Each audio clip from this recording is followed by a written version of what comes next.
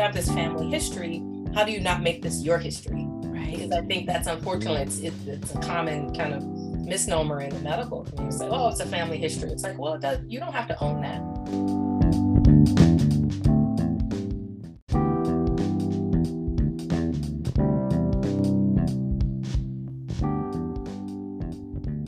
I was really excited to have this conversation with Jamila. She is a woman that I see as very knowledgeable in her field of naturopathic medicine, but also she's just someone who's very down to earth and a continual learner. There are points in our conversation that hit very close to home for me, centering around the idea of failure and sometimes things needing to end in order to be rebuilt. This life never ceases to amaze and surprise me. In my best moments, I am fully present and have a deep understanding that there are energies working beyond my comprehension. But looking back, I can see it's all happened for the betterment of me, my life, and my journey. I hope that you enjoy this conversation with Jamila.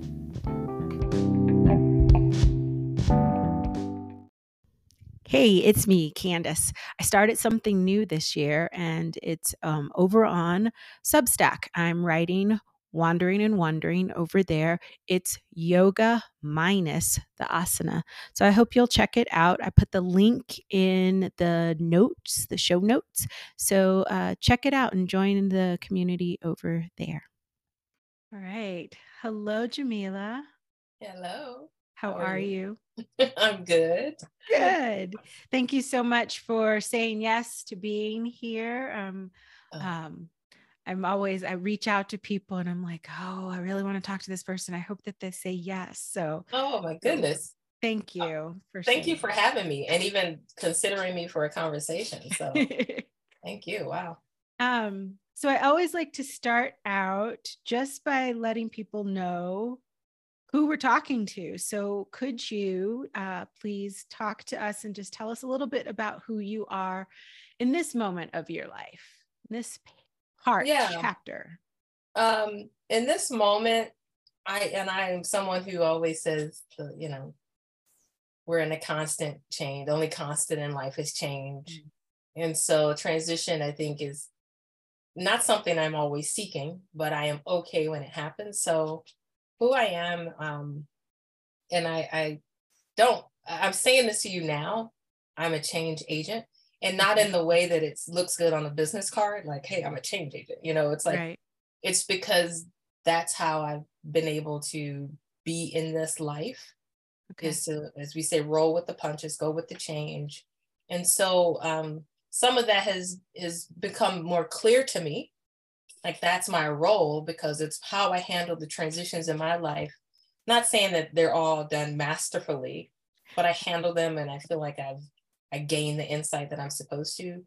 But that it also translates to the work that I do with people, because I'm often trying to nurture and nourish people in their transitions. Okay. And telling them it's okay and supporting them. So whether that's me as a practitioner, as a naturopathic doctor, supporting a patient in a new diet or a new regimen that they are uncomfortable with, or I work with businesses and consulting, and I'm talking to the businesses about it's going to be okay. Like, there are new regulations. You have to do this differently. So I'm always kind of this conduit for change, either through myself or for others. Okay, nice. Has that always been the case? It probably has. I'm just now accepting it. Okay. There was probably a point of resistance or a form of creating something different. But I think in the last few years, it's been acceptance of this is what I do. Okay. As I go back and recall moments, yes, it's been very palpable. One joke that my family has is like, I can't go to a grocery store because I'm always getting stopped in the grocery store. I mean, strangers. Like, what do you think about this mayo? Should I get this? And I'm like, I don't know these people. So there's something about the conduit of change. I put the words out there and I have to accept that if I'm putting it out there, I'm going to bring back that energy. Right. That's interesting how people will come to you, like, for minute stuff, or what I would call minute, and for major stuff on, should I move to another? I mean, I'm not a counselor in a sense for life, but part of naturopathic medicine, we are taught to be lifestyle coaches or counselors. Mm-hmm. So it's just amazing as I go pick up the pieces from the last, 2 decades or so. It's like how that's always been present. Nice. Do you think that, or I guess my question is like, did you see that growing up? Like, was somebody mirrored that to you growing up, or? Yeah, I definitely, I would say my mom. I grew up, my parents were split they split when I was 5. Okay. And what I always thought that was such a beautiful thing as a child, because I had mom's house, I had dad's house. And I was like, and dad's house was party house, right? It was snacks. It was stay up as late. And mom's house was, this is what we eat. This is, right. It was very, not overly regimented, but there was no, as my joke is, there's no foolishness going on in mom's house. But it was also a very peaceful and serene setting. Mm-hmm. And my mom, I'm the youngest of 4, being a single mother, watching her at the time as a child, you just see her navigating life. Now, as an adult, I could go back and be like, oh, she was dealing with this and that. So to see her navigate stressful and tough situations, I'm not going to say with ease, but there was a confidence that there will always be a solution. Okay. And either it was confidence or insanity, whoever. Nowadays, it's like, they're kind of the same. Yep. No judgment. So just seeing that, and again, this is all hindsight. Yeah. My mother was the type of mother, I remember I was driving my own car at 16 because I was very ambitious and I worked a lot, and, because I was like, I can work at 16, I was like, this is crazy. And I remember saying, I don't think I want to go to school today. And my mom said, this is your life and you have to make those choices and think about your future and your career. And I was like, didn't you just tell me to go to school? Like, now I'm sitting here going, my life and so I go to school, I'm thinking of skipping school. And she's like, hey, this is, you got to think about your career and your future. And I'm thinking, did you go to school? I did. Because then I was like, I don't want to be, homeless. It was always, right. I don't want to be homeless. So that's how my mom kind of approached things. And I saw that. And then my dad was, and still is very, his responses were intense and emotional. Okay. Like, how dare they, like this guy, driving was, he's a rage, road rager, and, has kind of had that history, less so now these days. But so it's like seeing 2 kind of dichotomies of parenting. Mm-hmm. I always thought was cool because it's like, oh, that's how I should not act in this situation. Or there's an option. Right. And here's another option, and I could choose between one or the other. Yeah. So I think that kind of presence of parenting always allowed me to see there are always choices. Yeah. And it's up to me to make the best choice for me. How nice that your mom gave you that gift. I mean, I didn't grow up in a household like that. My mom was like the law, like, and as a result, I did skip school, Gotcha. It wasn't that, it was like, you need to do this, you need to do that. Yeah. And not that lesson of that you actually do have choices, and what you decide today is going to affect you tomorrow. And it's that real learning, though. It's not giving the answer, right? It's the questioning. Well, what do you think? Right. What will happen if you don't go to school? What would happen if you do go to school? Yep. So that's permeated pretty much every aspect of my, schooling, my career. Like, I could do A or I could do B. Mm-hmm. Am I okay with the consequences of one or the other? Right. I love that. That's the hard thing I have with schools. In fact, right now, and in many instances in public school, is they just don't ask children questions enough. Oh, don't get me started. I'm so much, my favorite people are 18 and under. And I just feel like children aren't respected No. In a, you know, I'm actually going to be speaking at a high school tomorrow. I love speaking at high school and middle school kids. They're so misunderstood. It's like they're in this struggle for autonomy, but yet they're having to follow these very, you know, in their thoughts, antiquated thoughts and views and rules in the household. I am such an advocate for school and alternative education. That's a whole nother topic. Yeah, so I mean, I'm literally reading like the Quality Schools Act right now. Okay. It's very integral, and I don't want to get into the public school charter school thing, but charter schools to me were just parents having options. Again, it's all about my role here on this earth is just saying you have choices. Yes. And the first thing is you have to be in a system that even presents the choices to you. Right. And that's a whole nother kind of systemic challenge that can occur. But once you know the challenges, the choices are present, and now you have the wherewithal to choose. That is so empowering. Very empowering. And it puts children and it put you in a position of advocating for yourself. Yes. Yes. And so now these children learn, like they see it rooted. Okay, my parents made a choice for me to do this. I have to show up and be an advocate. It gives them a different role of responsibility where they take their schooling more importantly. Yeah. And you do see kids sometimes in charter schools being a little bit more, you know, involved in the academic rigor because it's instituted in just the ethos of the school. Right. Of the they have a choice. say in their education. And they have a say in their education. Yeah. Which in public school, and you know, I've been doing some substitute teaching, and when I taught in schools, we designed our own curriculum where I was. And so, and in the public school, all they have is these curriculum books, and you turn the page and you do this thing and you hand them this worksheet. And I'm like, this is awful. And we are not creating leaders with this type of work. We're not creating thought thinkers, you know, we're creating robots that are all putting out the same work, you know. Where's the creativity? Where's the individuality? Where's the working together conversations? So I hear you. You're preaching to the choir. Oh, like, my goodness. That's a whole nother show. It's a whole nother show. I have to come back for that one. Okay. You mentioned when you were introducing yourself working with patients. And so you are a naturopathic doctor. That's correct. Okay. First, tell people, because some people might not know what that is. So what is that? Yeah, so a naturopathic doctor, the doctors, they are trained in a 4-year degree program that's very rigorous. It goes through all the traditional sciences, pathology, microbiology, anatomy, physiology, but you take that information of the human body, disease process, and then you apply an integrative or therapeutic choice. So let's say instead of saying, hey, take this aspirin for your headache, we might source out like, here is an herb or it might be a nutritional deficiency, or you might have a gut, issue, or you could be just struggling with allergies.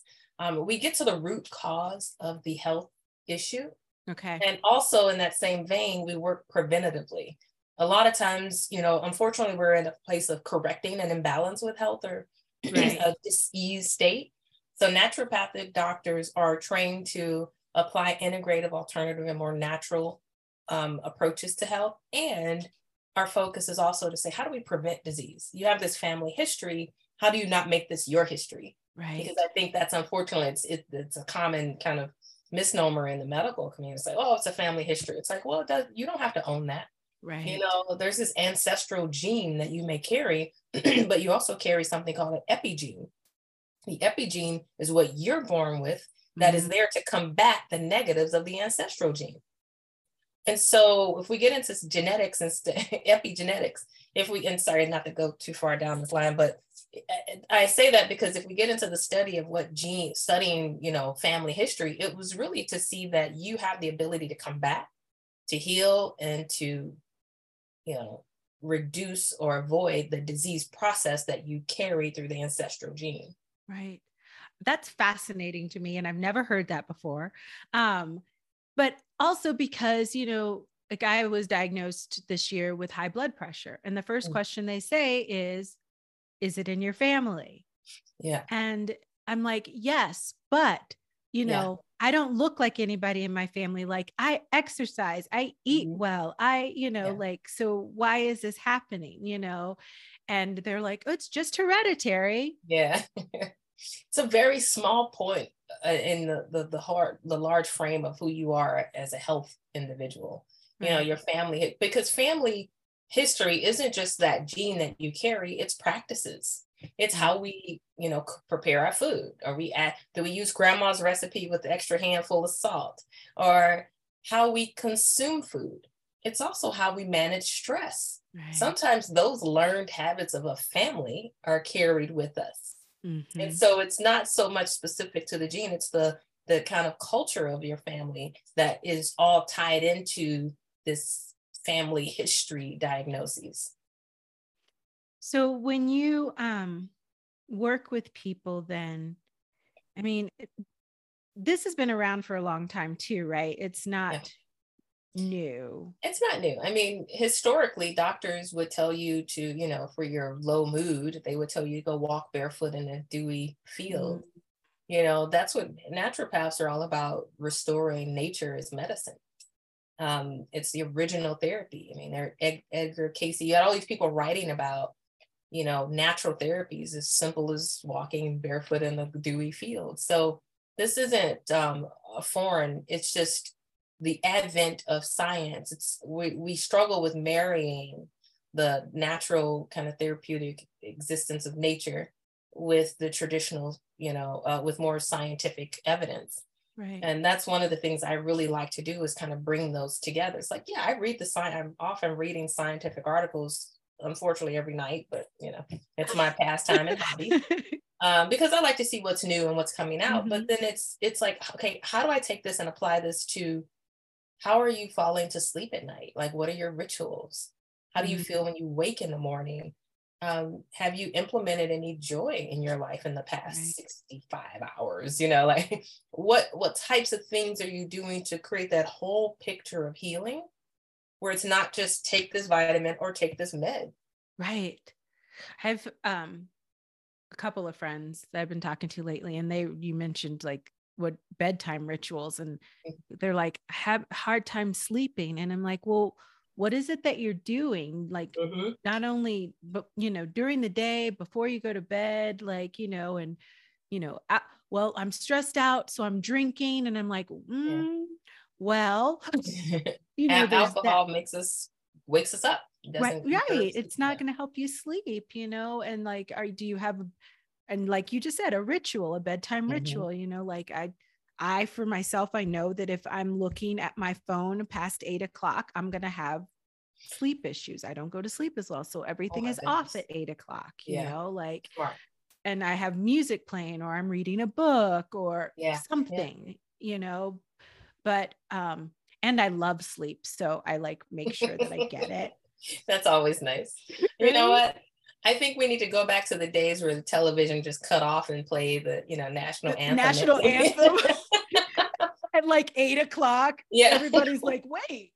That, and it should be on our phones too, like a natural shutdown right? time, it would cure a lot. Well, and I just think sleep is so important, right? For so many reasons, and that would just be a cure for a lot of things in itself. It is. I mean, I really fight to have my sleep time. I do a do not disturb on my phone. I alert my family. It's like, I don't want to hear anything after 8 p.m. Yeah. Like, I'm in the bed by 9. Yeah. And that's my restoration. That's how I'm able to go and do 55 things a day, because it's like, I need that sleep. And I mean, everyone knows their sleep number, hopefully, I need 8.5 hours. Yeah. And it's like, if I'm not getting that, I'm cranky, it's like, I can manage on 7.5, but I'm not going to do that every night. Next night, I got to get my 8.5. And so, it's just, you got to figure out where the medicine. One of the things about naturopathic doctors, we always talk about poop and the keys to sleep, like, you can ask 3 things. Do I eat, sleep, and do I poop? Yep. If you're doing those things, then we know the body's functioning to some high degree of level. If you're not doing one of those, that can throw you totally out of sorts. Yes. And unfortunately, I meet people who aren't doing either 3. Right. They're having struggles with, digestive issues. And that, so it's just, or they miss a meal because they're busy and I'm skipping and I'm trying this new diet. Like all of those things just throw off your gastric, system, and you're just now leading into the others. Right. So it seems simple enough, but it's something that we all have to try to keep and regulate. Right. And it's hard in this world, in the way that we live, and everything is so, again, I think fast and given to us. You run to you don't eat a complete meal, or you're eating more fast food, or you're just getting the Starbucks coffee and going after your day, and that whole thing.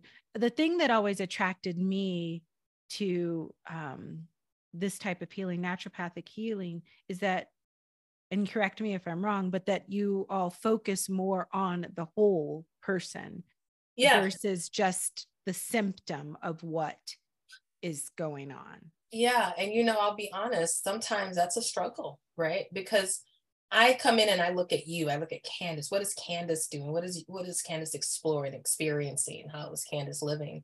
And then we come in sometimes, like we hold these diagnoses like a badge of honor. Nope, I have I've been diagnosed with diabetes. This is it, and I'm like, well, wait a minute, this can be undone.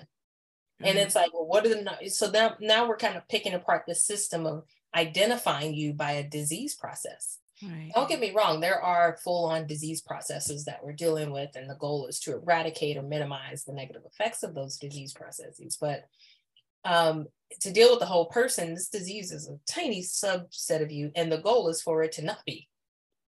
And so now you have to deal with these layers of what it means to have a diagnosis or a family history. And that gets deep into kind of the person's being. Right. Because, it's like, well, what if I told you didn't have to have diabetes, or you didn't have to have high blood pressure? And it's like, whoa. I got the diagnosis. The doctor told me, I got the meds. It's like, yes, but there's choice again, right? You have a choice, and there are lots of choices that can be made to help unravel and release you from that diagnosis. Right. And it's not so prominent as a part of your being in person, because you are more than that. You're so much more than a diagnosis. And so that's a challenge sometimes. So sometimes I'm working through that before I can get to here's what to do to get rid of the disease process. Right. And I get it, because it's alarming, it's shocking, and you want to do everything you can. You want to do the right thing. So you're going to follow these steps, there's nothing wrong with that. But are you ready to take that another step forward? And that might be months, it might be years, but the goal is it can be released from you. If you believe you can change, negative aspects of your personality trait, then you can change negative aspects of your health traits. Makes so much sense. And it's just, I don't know, listening to you now speak a little bit about this it's frustrating, because like even I said to my doctor, I had to have a surgery at the end of the year, separate of the high blood pressure, but I'm not sure if it's separate of the high blood pressure. It was fibroids, which are all of this is stress related too, right? So, and I said to my doctor, I said, okay, but after this is removed, I would like to see where my blood pressure is, and like, if I don't need to be on this medication anymore. And she said, well, it's just such a small amount. Yeah. And I'm like, okay, but it's still something that I'm taking, and I think that it feels like regular, is it allopathic medicine is what we'll call it. That they're not even going to go there to explore that with me, to find a different way. Yeah. And I say this because I have close friends and colleagues who are MDs, medical doctors, or allopathic doctors. And, what it is like, we all have toolkits. Yeah. I always say, you don't go to your mechanic and ask him to do your taxes, yeah. And I think sometimes we clump in health with, medical doctors go through, brutal, training and education and clinical hours and rotations. So they do that because they want to help people, but their toolbox is such that it is, tried and true. This is what we do. It's what they call, evidence-based medicine. So as I'm reading through those scientific articles, this is where they live, because they want to be right. They want to make sure it's the right way. This is what's practiced, and we have the documentation for it. And other practitioners or holistic practitioners will say, this is all good information. We're taking that into consideration. We got it. We aren't denying this medication, this history, and the method that your MD has put you on. But then there's a choice. Yeah. The choice doesn't live in the evidence base. It lives in what we call empirical data, meaning there might not be a sound article on it, but you can have thousands of people who said, this is the route that I've taken. And that isn't always respected in medicine. And again, historically, there's no new medicine under the sun when it comes to natural medicine. When you go to the pharmaceuticals, there's new medicines every day. Right. But the natural approach is age old. So the data on that goes back to predates, scientific journals. Yep. So we're picking in that information from our ancestors and from practiced people of, eons, and saying this can help you. So it seems a little loosey-goosey for some. Okay. And then it's like, am I free to take this choice? And I think that's where choice comes in. It's like, I don't know if I have the liberty to take a choice. And I'm like, it's your health. You're taking a choice. So I say that, and with MDs, it's like, they are a part of your healing team. Right. Any practitioner, we work for you. We're there to help. So your MD is going to say, here's the med, this is what I know, this is going to work. And they're right, because in their frame, it works. It works. Yep. It is working. My blood pressure is down. So they have more positive stories of this working than not. So why would I veer from this? Okay. Where in naturopathic medicine, we're kind of Wild West. It's like you come in with a headache and it's like, I have probably 52 different things we can try. And because those 52 things are going to be based off of where you are, your digestive system, your personality, they're going to be based off so many variants that we have an hour to chat about it, where an MD is going to have 15 minutes and they're going to give you what works. Okay. Just a different approach, different toolboxes, all very important.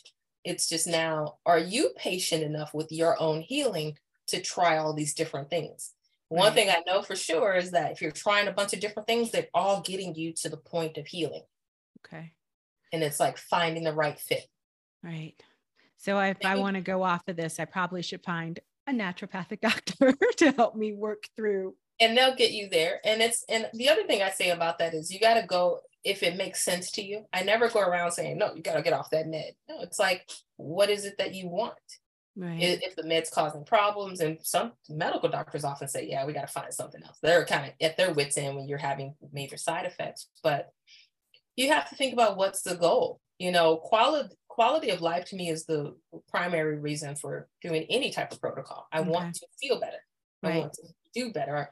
And then if you're not meeting that with the prescription, or if the prescriptions are going maybe 50%, you want to take it another, you can still add in natural things that are safe to take with your prescription. And that's where naturopath, we're trained in what medications are there. There are herbs you shouldn't take with it. There are things you can take. So you're having that kind of qualified practitioner who's saying, here's how to amplify. Let's take you're at 50%. Let's at least get you to 75% right with the medication. And then now you're having the questions, do I need this? Okay. So lots of options. And I think part of my job is just letting people know the options are there. I mean, I tell the story about a guy, and it's like naturopathic doctors are known for saving gallbladders. When people have to have gallbladder surgery, that's like, there's all this, there's a lot of research and literature, and it's an intense protocol.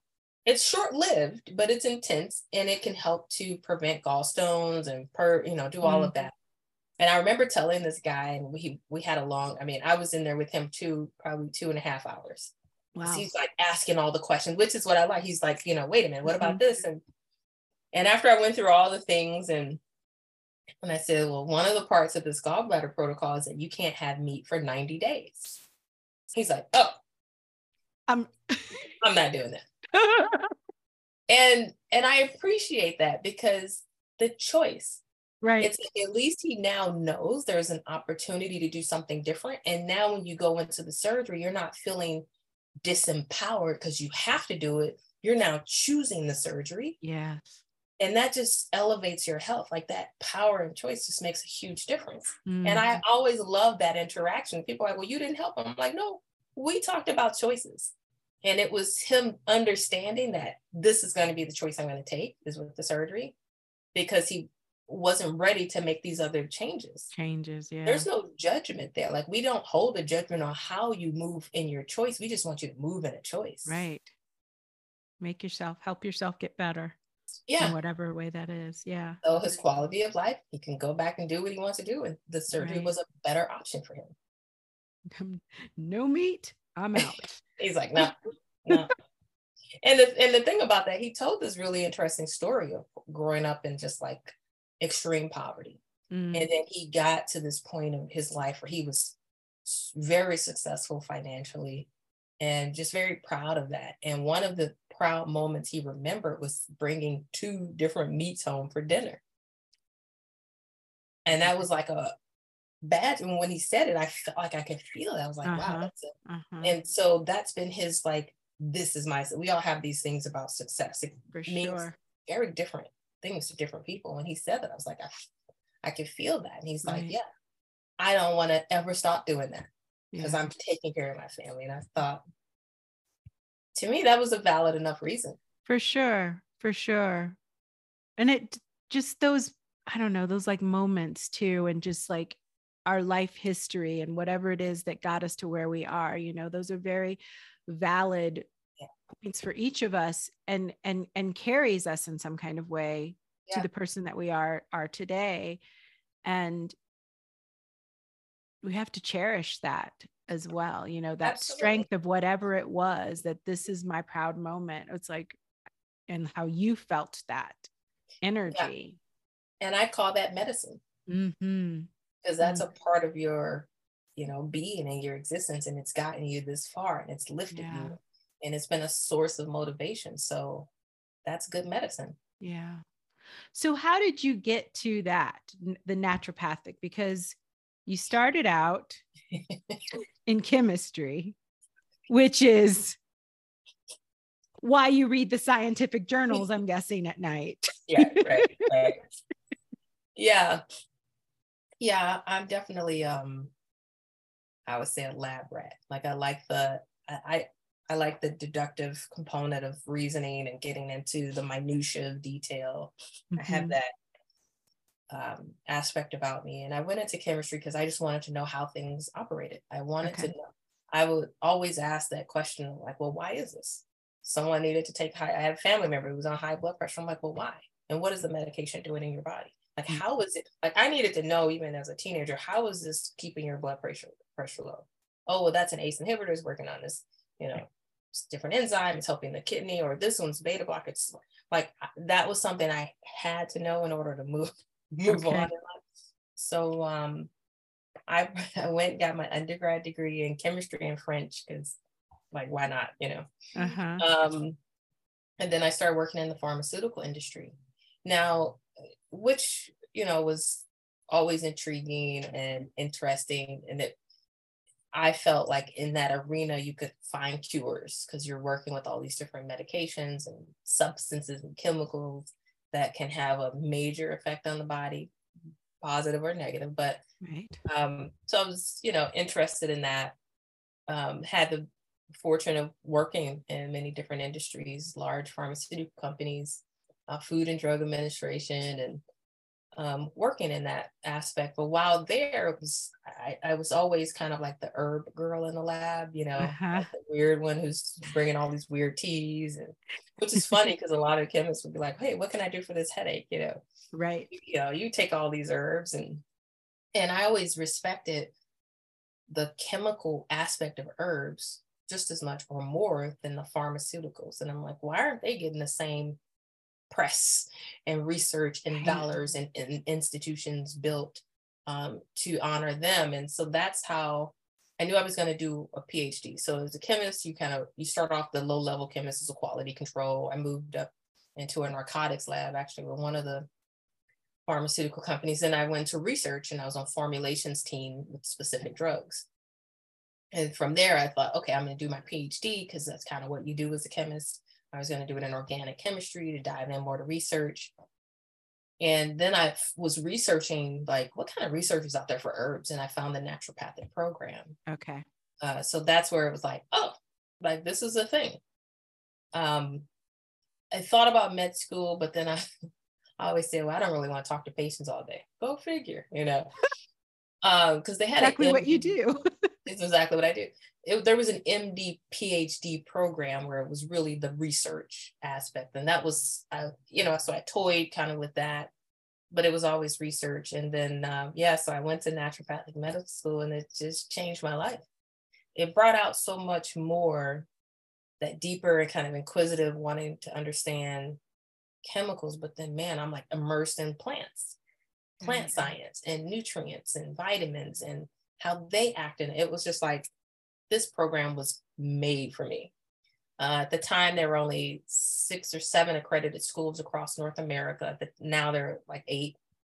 And I went to the school in Toronto, Canada, which was just phenomenal in so many ways. And so much of my life, major life components. I got married in Toronto. I gave birth to my child in Toronto, graduated from my natural. So there's so much of me, I feel like, that occurred there. And then I came back to the States to start my naturopathic practice. Why'd you come back? So the school wasn't challenging enough, so I got pregnant. I don't recommend curricular activities. I mean, it was planned in case my daughter's watching. Yeah, so my final year in naturopathy, you have to do clinical rotations. I was like massive and big, pregnant doing that. And so my spouse grew up in Canada, so Canadian, and has family there. My family all being back in the States. Right. And there was that, and then I had the opportunity to start a practice with a medical doctor. So I did, like when I graduated my naturopathic program, I kind of did a residency, so to speak, with an MD, and it was a way to ease into practice, so to speak, learning kind of the low, because it's Missouri, which is not regulated for naturopathic doctors. Okay. So I kind of had to work under the kind of the MD model. So it was an opportunity for business, and then to kind of reunite with my family, who always been very, very close with. So, and having a child, and I'm the baby with the baby, and everyone's like, oh, right. All the attention. Yeah. All the love. So how, I guess my question is like, because you said as you're going through these programs that you were already into teas and things, but did it change your life more the more that you went into this study? Did you find yourself in your life, maybe how you lived your life, or changing more? Absolutely. I have really understood the concept of sustainability living there, and part of it being in Toronto and in Canada. Part of it being my spouse, who's very much an outdoorsman, kayaking and hiking pretty regularly, and camping, and it was just second nature to the people we were around and that environment. So, and it just was interwoven within a naturopathic training. When I think about myself today, I'm very much like, I never wanted to be like my career defines me kind of deal. Naturopathic doctor is who I am. A holistic practitioner, all the titles, holistic, homeopathic, integrative, because it's just so much a part of your fiber of being. It's always the consideration of others. It's always how is this connecting to the earth? Like, it's always allowing me to do that second and third and fourth glance into the greater good. I feel like the education and training was a huge part of that. So interesting about naturopaths that, in areas where they're concentrated, like in Washington or Oregon or Colorado, or even in Ontario or Vancouver, British Columbia. So you see commonly naturopaths, and there's not a competitive component. Like, even though you have to be in business and have a practice, literally you'll have 4 naturopaths at a corner, and there's like a collective community about it. Right. And I was so like inspired by that. And it's just this, you meet someone, you go to conferences and it's like automatic, like, oh, you're a naturopath. And then can't explain it. There's like a connection. Mm-hmm. And so it reminds you that you're not alone, even though you can feel isolated in many ways. And being in Missouri with very minimal naturopaths, and even to this day, I've been in practice 15 years. I still explain to everyone, like, what is that? Right. But it reminds you that there's someone out there that understands. It's like a rites of passage you go through for this 4-year degree program, that they get it and you can connect with them immediately. Mm-hmm. So there are so many positives from that program. It's so much of who I am today. Okay. That program. So I don't even like to say it's my career. It's just who I am. Just who you are. And isn't that, I don't know, I find that when you say that's just who you are, that's what life and living and like the hope for myself. And I think in some ways I'm doing this. I think the things that I have done have led me to this one. And I'm going to ask you this question, like why we're here, and like, for me, it's about that connection, that community, and the things that I've seen. If I look back, it wasn't like it was planned at all, right? Yeah. I did plan to go into education, but the things that kind of came after that, it wasn't like necessarily planned. It just, this step kept leading me to this step, kept leading me to this step. Mm-hmm. And so wondering for you, like, why do you think that we're here? Like, what's our purpose as humans being here? Yeah, I think we all have a purpose. I think our purpose varies. I think it can ebb and flow. And I think everyone has their own kind of purpose. I am clear my purpose is to help people in their healing process and for education. Like that could not be any more clearer to me. The opportunities I do have to teach, it just, I am alive. It's like I get to just, because it's like you gather all this information in your head. It's like, it's not supposed to stay in my head. Like right. The goal is you gather it, you understand it, and find ways of sharing it. So I'm definitely here to share information and to support people in those transitions. That healing process that can be challenging, can be difficult, it can be rewarding, it can be exciting. So that's definitely my purpose on this earth. Yeah. Nice. The education piece. We were talking about that before we started recording. Yeah. We'll have to start a whole new podcast about education. Like seriously, holistic education, because it's our children, and they need people to see them. Yep. And offer routes of quality, key, clear education. Yes. I've told people, I said, I know the school, I know what it would look like. I know what it would, how it would sound, all those things, but I just don't want to be the leader of it. Like, yeah, I because I don't want to do that itself. piece. Right. Yeah. That's a whole different thing. But like in my mind, if somebody came to me and said, we'd like you to help us start this school, I'd be like, let's go. I got you. Go time. Right. I just do. Because I see what is so lacking in our educational systems, and I know what works because I've done it, right. And so education's near and dear. So on this road that you've been on, this life that you lived, what's one lesson, one of the biggest lessons for you, and how has it changed you?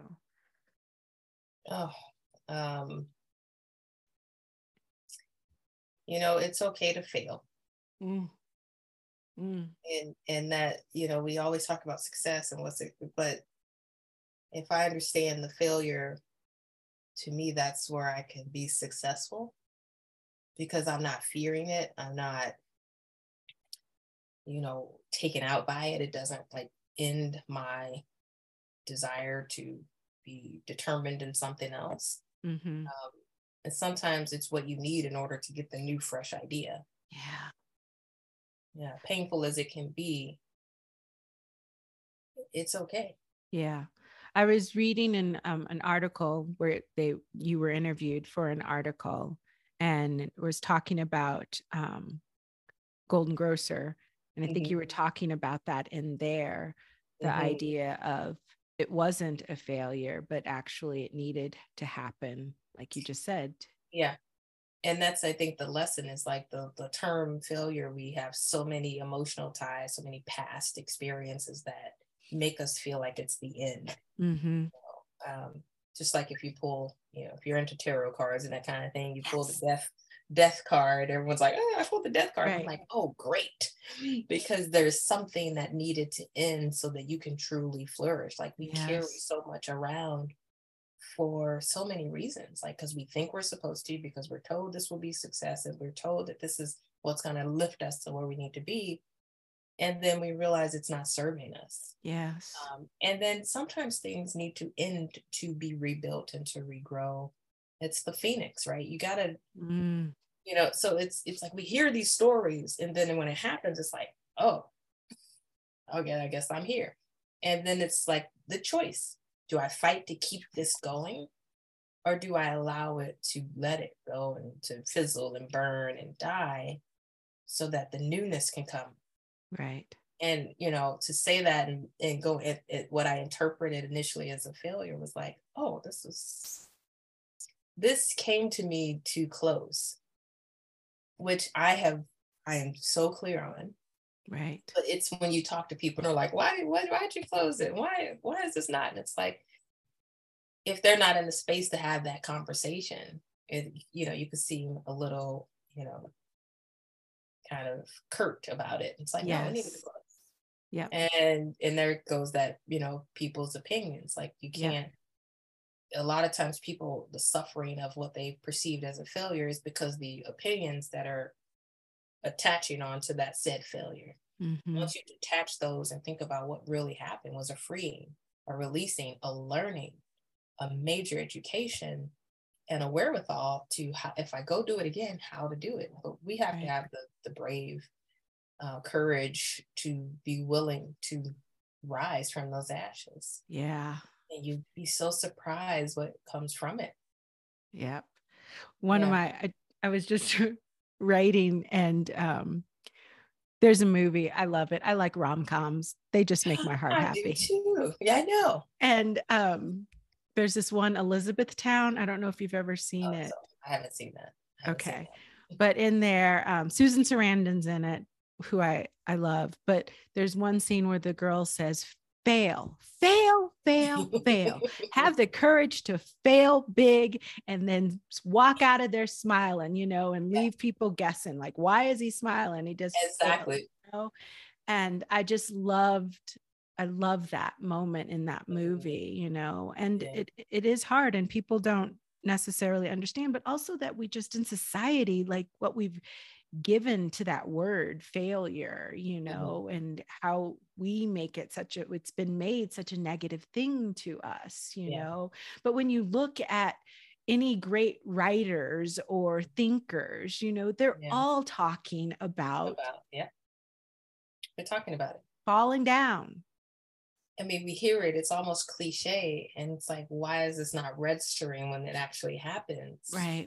And it goes into change. The only constant in life is change. I say that constantly because it's hard to change. Yes, it's hard to accept it. It's hard to accept someone changing across the street, like, why did they change the color of that house? Like, why do you care?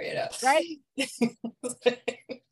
It's like, I'm used to seeing that yellow house and they painted it blue, it's like, but that's just because there's a comfort, and especially, the world we've been in, where our lives were in essence snatched from underneath us, right? Yeah. Our rhythms and routines were simply shut down. Yep.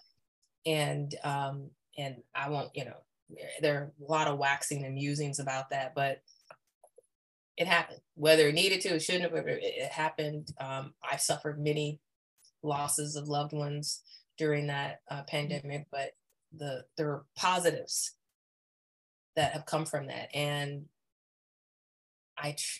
not that I want to live in that moment, but it's like how simply I was able to live, or how I quickly adjusted. Yeah. Like, okay, this is where we are. All right. that's not easy for everyone. And I recognize that. So I try to be very empathetic with like the trauma that folks are still going through from that life switch and change, when it's like, well, let's look at the positive. If we could find one, because I could go through all the list of negatives that happened. For sure. But if we look at we were able to redefine ourselves in some cases. People were saving money, like, no, like there are all of these little things that we want to gloss over because of the overall major impact that it had. Yeah. So again, it's like, if that time didn't tell us that we have to be agile and non-attached to stuff, non-attached to, it's like, that was a huge, here it is. The way to, so we want comfort from out of that. We want to just go to what we know. We don't want things to change. So you can address it in two ways. You can just say, all right, this happened, I'm ready to roll with the punches. Or you're going to now cling to those very physical, tangible, material things that could be so quickly lost. Yeah. What I found for myself was like, there were moments where when things happened for me that I was very clear cut and I knew exactly what to do. It was hard. It was awful, all that stuff. But then there were other things that were not so clear cut and so easy. But then also I feel like 2022 was finally like, and I'm not going to say I'm through it completely because we never know how these things happen. Right? Right. Because what I've experienced is moments of where, oh, it's gone. And then, oh, it's not gone. It's gone. Yeah. But 2022 felt like, and the ending of that year and just some things. And I think the removal of my fibroids, there was just like some things that were like physical taken out and that I could leave behind, and so there was some growth in that period and more learning. And I think I said this to you when we first got on, like even just being here in the silence of where I am at this moment and in Colorado and getting away from so many voices. I got off social media, like so many things, like I got away from all off social media. I'm really fangirling. What? Away from the noise to be able to listen to myself, and not hear these voices that I'm letting play in my head, real or not, like to actually begin to accept all that did happen. And there were good things that happened out of that, like there was a lot of hardness, awfulness, but there was also some really good things, that happened for myself in my life that other people will mirror to me as courageous or exciting, and I have to remember, I love it when somebody reflects back to me because I can go, oh, yes. Yeah. That was me. I did do that thing, because we don't always see ourselves in that way. Right. Because we're so much dealing with the life. I say that all the time. I say we're all healers. Yeah. And oftentimes we're not engaging our healer because we're dealing with rent and our car and family. It's like we're so caught up in the tedium of life in the day, where if we're in the silence, then we could say, well, you know what? I did overcome this. Yeah. Like I think it's okay to pat yourself on the back. Like, and then you have those people who are in your community who can remind you. And I feel like that as a practitioner or just as an adult, like we're here to hold each other accountable. Yes, please. To remind each other of the reflection that we are of one another, the greatness and the potential that we have. So good for you for having people and listening. So when you feel like, wait, I'm not doing so hot around here, and they're like, no, we're shutting that down. Yeah. Because you are rocking it all this. And I mean, so when you do have those moments, which we all do, it's good to have that kind of self-reflection point, through someone else. Yeah. But it's sometimes we need that, and that's okay. Yes, for sure. So as a change agent, what ways are you seeing yourself evolving and at this space and stage of your life? I prioritize joy, much to the dismay of the clients I have, sorry, I can't call you back. I'm like out, Right. skateboarding right now. I'm like, whatever it is I'm doing, or out golfing. It's like what can be perceived as like, oh, you don't care, you're being aloof. It's like, no, I factor myself in. Yeah. I will schedule you and give you 110% of me for 2 hours. I do not want to hear from you the rest of the day, Mm-hmm. or you cannot embark on now I got my 2 hour time. That's mine. Right. If I'm, it's the one of my things is I'm going to give you, when I'm working with you, it's all about you in that moment. And I can do that because I do take the time, or now it's all about me. Right. So it's like, yes, I got to go take my car to get checked. I got to go drop this at the cleaner. And then it's like, now I'm in that block of time. It's just me. And I can do whatever I want, when I want, how I want it. I could walk, I could stare at the wall for 30 minutes if I want to. It's my time. And, we hear that too. It's like your cup is full. I can be there for people fully because I can also show up for myself. Right. And so I'm deserving of that time slot too, so those are the things where it's a non-negotiable. Well, why can't you meet before 10 a.m.? It's like, I need to go for a walk. And they're like, yeah, but this is important. I'm like, I know it's important. My walks are also important. Yes. And just being unapologetic. Now, life happens. There are days I might have a 7 a.m. meeting. I can allow for that because I've done so much already during the weeks. But that's where I can't compromise myself. I don't have the room to. Right. I think more people, we need to think about that more as individuals and prioritizing ourselves, and because we just don't. And then we get to this place where we're run ragged and you can't help anybody, Exactly. And it's not, in the business world, it's almost like not acceptable to say, like, why can't you meet right? Someone today asked if I could have a 7 p.m. meeting. I was like, oh no, I don't have any, like, that's not happening. Like, well, that's the only time we can meet. And I'm like, it's not happening. I am not, there's nothing coming out of this at 7 p.m. Right. Because that's part of my day. That's the ritual. Right. I start to shut down. I might finish my own email. Like, I'll give myself a small window, but to go into a meeting fresh at 7 p.m. 7 o'clock at night. Who's doing that? It's not happening. And so it's those boundaries. Yes. Well, and we just don't prioritize time. I don't think here, especially, I can't say all across the world. I do know of some places in the world that prioritize vacation time and that sort of thing. Yeah. But it seems in America, do not. Yeah. So to actually say you're going to take a walk and people are like, but wait, it's the middle of the work. Right. Yeah. And that's what I get. And I'm like, yeah, but seriously, what time? And I'm like, no, I have to do this. And they're like, right. But we got projects, we got deadlines. And I'm like, I got you. Yeah. After this walk, I'm right there. I'm there with you. And it did help living in Ontario because people holiday. And like, I was like, what do you mean 2 weeks off? I'm like, what kind of, that's weird, Yeah. Now I'm like, my vacations, I will do a 7-day vacation. Yeah. Optimally 10 to 12 days. Right.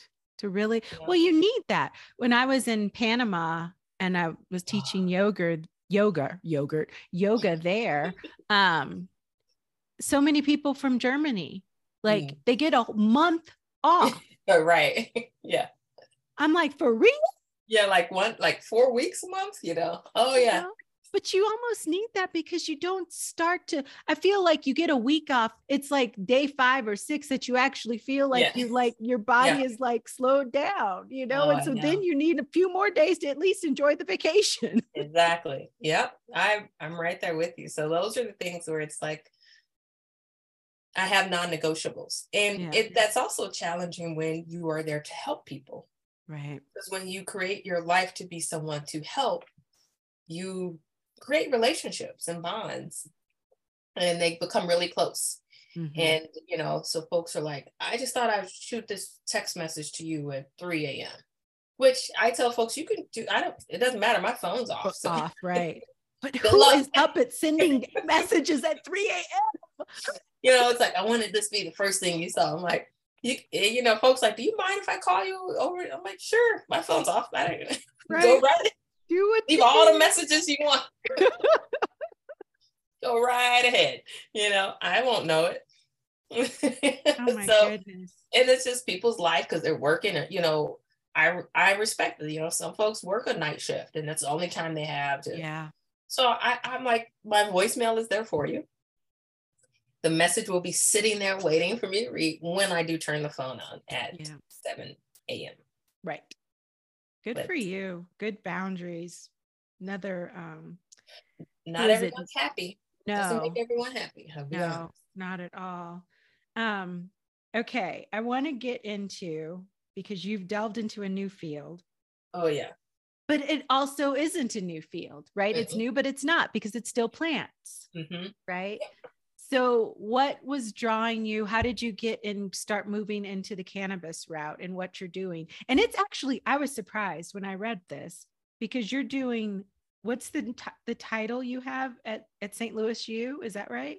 Oh, so yeah, I'm an adjunct professor at St. Louis University, and that's in the cannabis science and operations program. I teach cannabis pharmacology. Okay. Yeah. So talk to us about that. Like, how did you go there? I mean, like I said, for me, I don't think it's a real reach. It's a plant that's been around, growing out of the ground for eons, as long as we've been here. Absolutely. Right? Using indigenous people, using it as medicinally for a long time. But, you know, we here again in America and many other places had to make it a substance that is illegal to use until most recent years. Yeah. It's a really odd thing that this plant is even illegal. That's another conversation. Right. But, you know, part of naturopathic medicine, you study different modalities. Mm-hmm. You can study nutrition, botanical medicine, or herbal medicine, which is something I took in as a hobby before I even got to naturopathic medical school.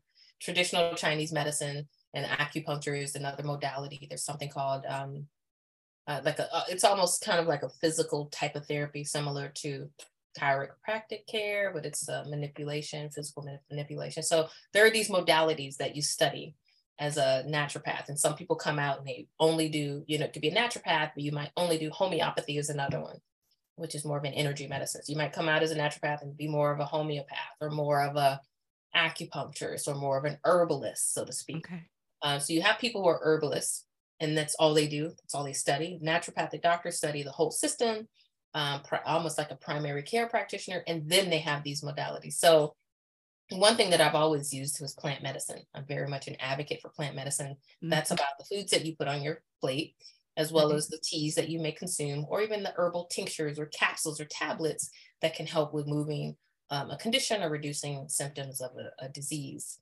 So cannabis is definitely a plant. And it's always talked about in some of the herbal books, but because of its illegality, right, it's federal prohibition in the United States, it's almost like on the outskirts because no one wanted to go to jail for talking about cannabis. Well, there's been a wave, you know, like 32 states, I think 33 now, but 32 states across the United States of America who have some form of cannabis program, whether medical or recreational. Okay. We know that there are countries, Canada, Uruguay is another one that has, that is legal to consume cannabis, purchase and grow. And so when I started getting rumbling, so here's the thing. First, there was CBD. So you had these states. So when you're in a state, and there's, you know, Colorado, California, we heard about Washington, being in the state of Missouri, which was illegal, people were using CBD, CBD is a cannabinoid that's found in the hemp plant that doesn't contain the THC, the other cannabinoid that's known to get you high. Okay. So cannabis can be broken, and not to give a long lesson here, but into hemp or marijuana or THC, and it's based off of the amount of THC. So anyone can go to a store, unfortunately gas stations, and buy CBD. Right. is from hemp. So there was this movement and hemp became more common. So here's something that's interesting. When I was working for a pharmaceutical company, I was on the drug team, and that drug team was called Lamictal, which is, or lamotrigine, which is a drug that's used for epilepsy or seizure disorders. It's also used for bipolar disorder. Okay. So I always say I kind of full circle that because in 2015 or 2016, I had patients that were coming in who I was seeing a lot of pediatric patients because I love the babies. Yes. So I was seeing pediatric patients that were suffering from some type of seizure disorder. Okay. And at the time, CBD was getting a lot of research and news and science about how it could slow and reduce the onset and the occurrence of seizures. And so I was hearing about it, but I didn't really dive into it because it's like, I don't want to deal with the whole cannabis and because I'm in a state that's illegal. Right. Well, I had these families who were very persistent and they were like, this is helping my child, but I don't know how to dose it. Right. So I go and start reading all the science and the literature and seeing how it can help children. And I had one child with a very specific condition that's called Dravet syndrome. And Dravet syndrome is a very intense kind of condition. Sometimes kids respond well to these medications. So Lamictal would be a drug, but the side effects of Lamictal can be overwhelming for children. Mm. And so when I see that, it's like, I would tell the parent, put the child on some type of, anti-epilepsy medication or anti-seizure medication, but these medications weren't helping the kids, or they were causing personality defects and disorder. Mm-hmm. So it was becoming a bit of a problem. And so it's like, well, we can't take the med, what do we do? And so I just started implementing CBD into my practice and finding places to get it. And so that led to me teaching classes about CBD, what's safe to use, and because the science was just slowly rolling out. Right. And then from there, I went into this 2018, my timelines are, that's when Missouri actually became legal for medical. Medical, okay. And so because of my background in chemistry and formulations, I started working with a medical cannabis company, formulating medical cannabis products, because you have people who are like really interested in cannabis, but it's still a plant. Right. It still has, it's like these very, business people throwing money at it. It's like, but it still has the property of plant. And I had a history of working with plant formulations with other companies. Mm-hmm. So it just made sense. Right.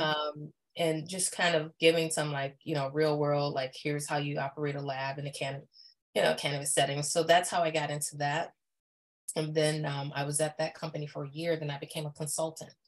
And so what I do now is help companies like manufacturers who are trying to make product and they want, looking at the principles and properties, adding in other botanicals. How do those botanicals work with cannabis and those types of things?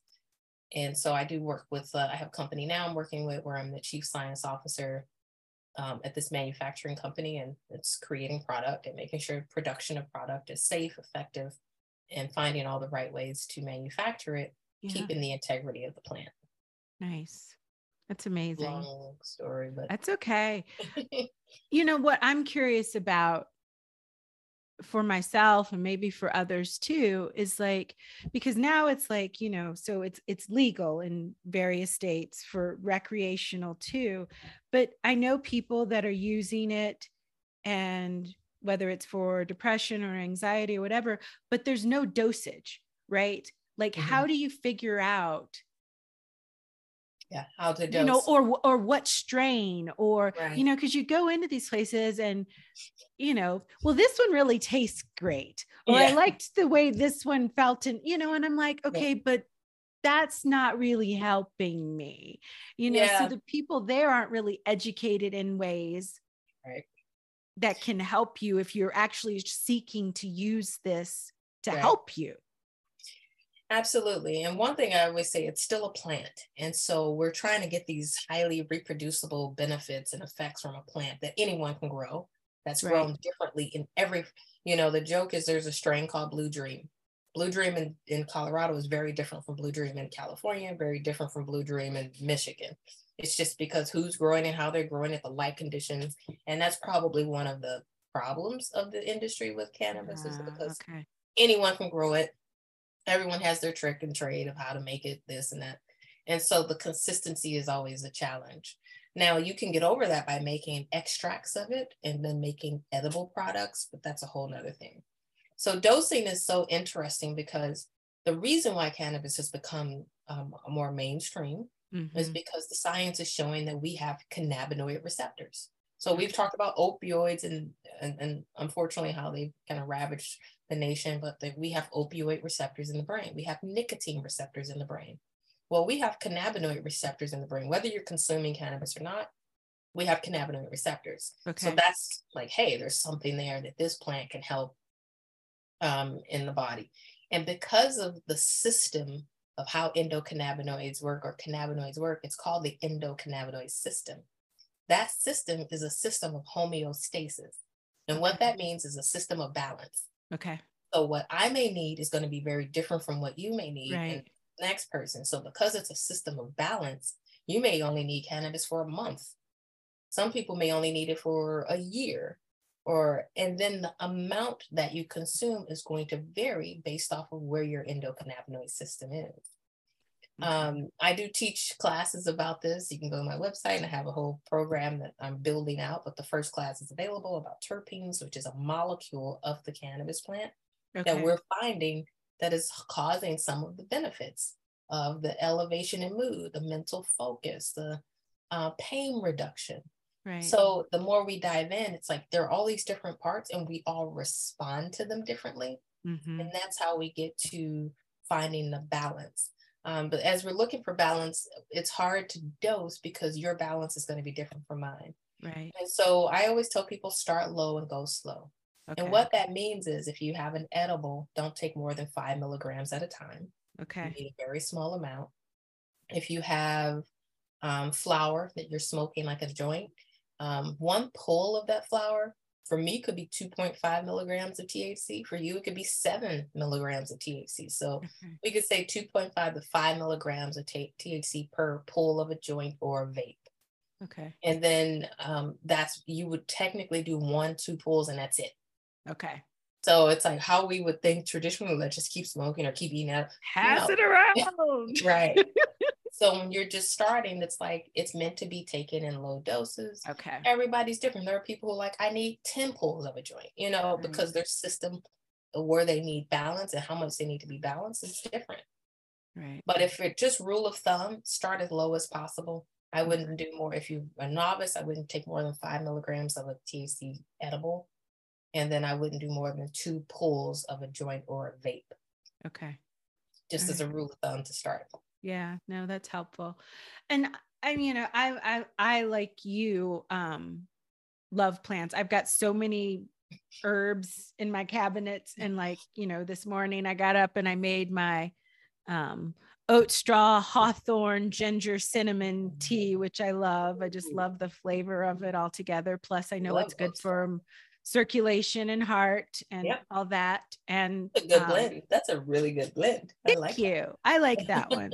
And I'm always been a person that believes in, and this gets back to what you were saying about it growing in different places, the cook in the kitchen, right? Like if you're cooking the food with love, and if you're making my tea mixtures with love and the plants, that's why I want to grow my own plants and use them because I know my energy is infused in those plants. And I think that goes the same into probably growing, marijuana, the marijuana plant, like that same energetic, who's loving on it. Were you singing to it today?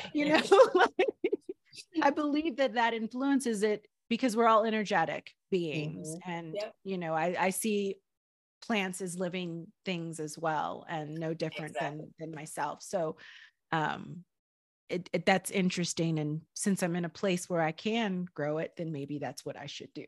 Yeah. Yeah. I mean, you're right. I mean, they're living entities. And if we treat them with the respect that they deserve, then they're going to produce more. It's like they produce what you need. They produce. And there's, the seed cycle is such a give and take. You give it the love, the light, the nourishment, the nutrients, and it gives back to you what you put into it. Right. That's just, gardening 101. So absolutely, if you're pruning those leaves that are brown, it's going to flourish more. It's Yep. like all of that stuff. And I definitely believe that we pour into it intention and purpose. And where I am, my state energetically is going to transfer into the soil and those plants. Absolutely. I love that. Yeah. Nice. All right. Well, we're going to wrap up, but I have one last question for you. Uh-oh, I this always is a ask doozy. people this question too. What's something in the last year that you have done that you'd consider brave? Oh, um,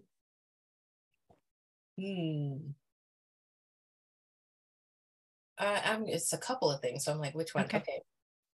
I started expanding my teaching offerings. Mm-hmm. So teaching in different institutions. And I say that's brave, even though I love teaching. I've been teaching things that I don't normally teach in that, because it's like I want to deliver information in a very specific way, but it makes me, you're always a student, right? You're Right. perpetually. So it definitely puts me back in a place of starting over. I think when it comes to material, like there are classes I can teach where I can wake up and just jump and teach it. But now I'm like exploring these other things that kind of challenges me in what I want to deliver. It's like, I know I want to get this information out, but I haven't taught this before. Right. So that's been a space that's something I'm dealing with really in real time, that I feel like, okay, I got to give myself pep talk sometimes. Like, all right, you can do it. You can do this. Because one of the things, because I am so much kind of a science person, is that I always want to deliver right information. Yes. And then it's like I can sometimes see the critique creeping in, and I have to just stop that and just dive in. And just the goal is to deliver and trust the knowledge that you have and the knowledge that you're continuing to receive. So beautiful. Beautiful. Well, thank you so much for joining me here today. I made lots of notes that I'm going to go back and look up some things too, which is why I love these conversations, because perpetual student learner. This helps me stay in that frame, because we all, like you said, we're all healers. I believe we're all educators in some kind of way too. We can all be teachers. And so thank you for teaching me some things today, helping me to grow in ways too. Well, likewise, I really appreciate it. I'm telling you now, just your brave courage and ability to put yourself in a place of peace and kind of shut out parts of the world. I think it's just wonderful to be able to do that, to fully kind of be who you are. It's I know it comes with challenges, but I applaud you, and I am excited for you for doing that. And you're definitely giving me a little bit of motivation. I thank you for that. Absolutely. Thank you for having me. Yep.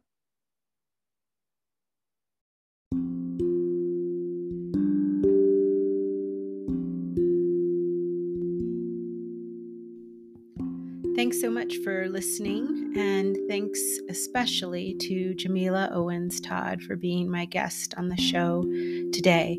If you're interested in learning more about naturopathic healing, perhaps you're in search of a physician for yourself, or if you're interested in learning more about the science of cannabis, check out the show notes where I've left information on how to get in touch with Jamila. As always, be well and be kind and be love. Peace.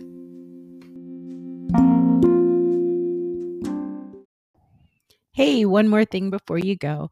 If you enjoyed today's episodes or any of the other episodes that you've listened to on this podcast, I'd invite you to please rate and review the podcast, as well send it to a friend who might enjoy it as well. Just one more note, I'm over on Substack now, so check out the writing over there. It's Wandering and Wondering, yoga minus the asana. Building a small community over there where we can talk and discuss things in another kind of way. All right, take care.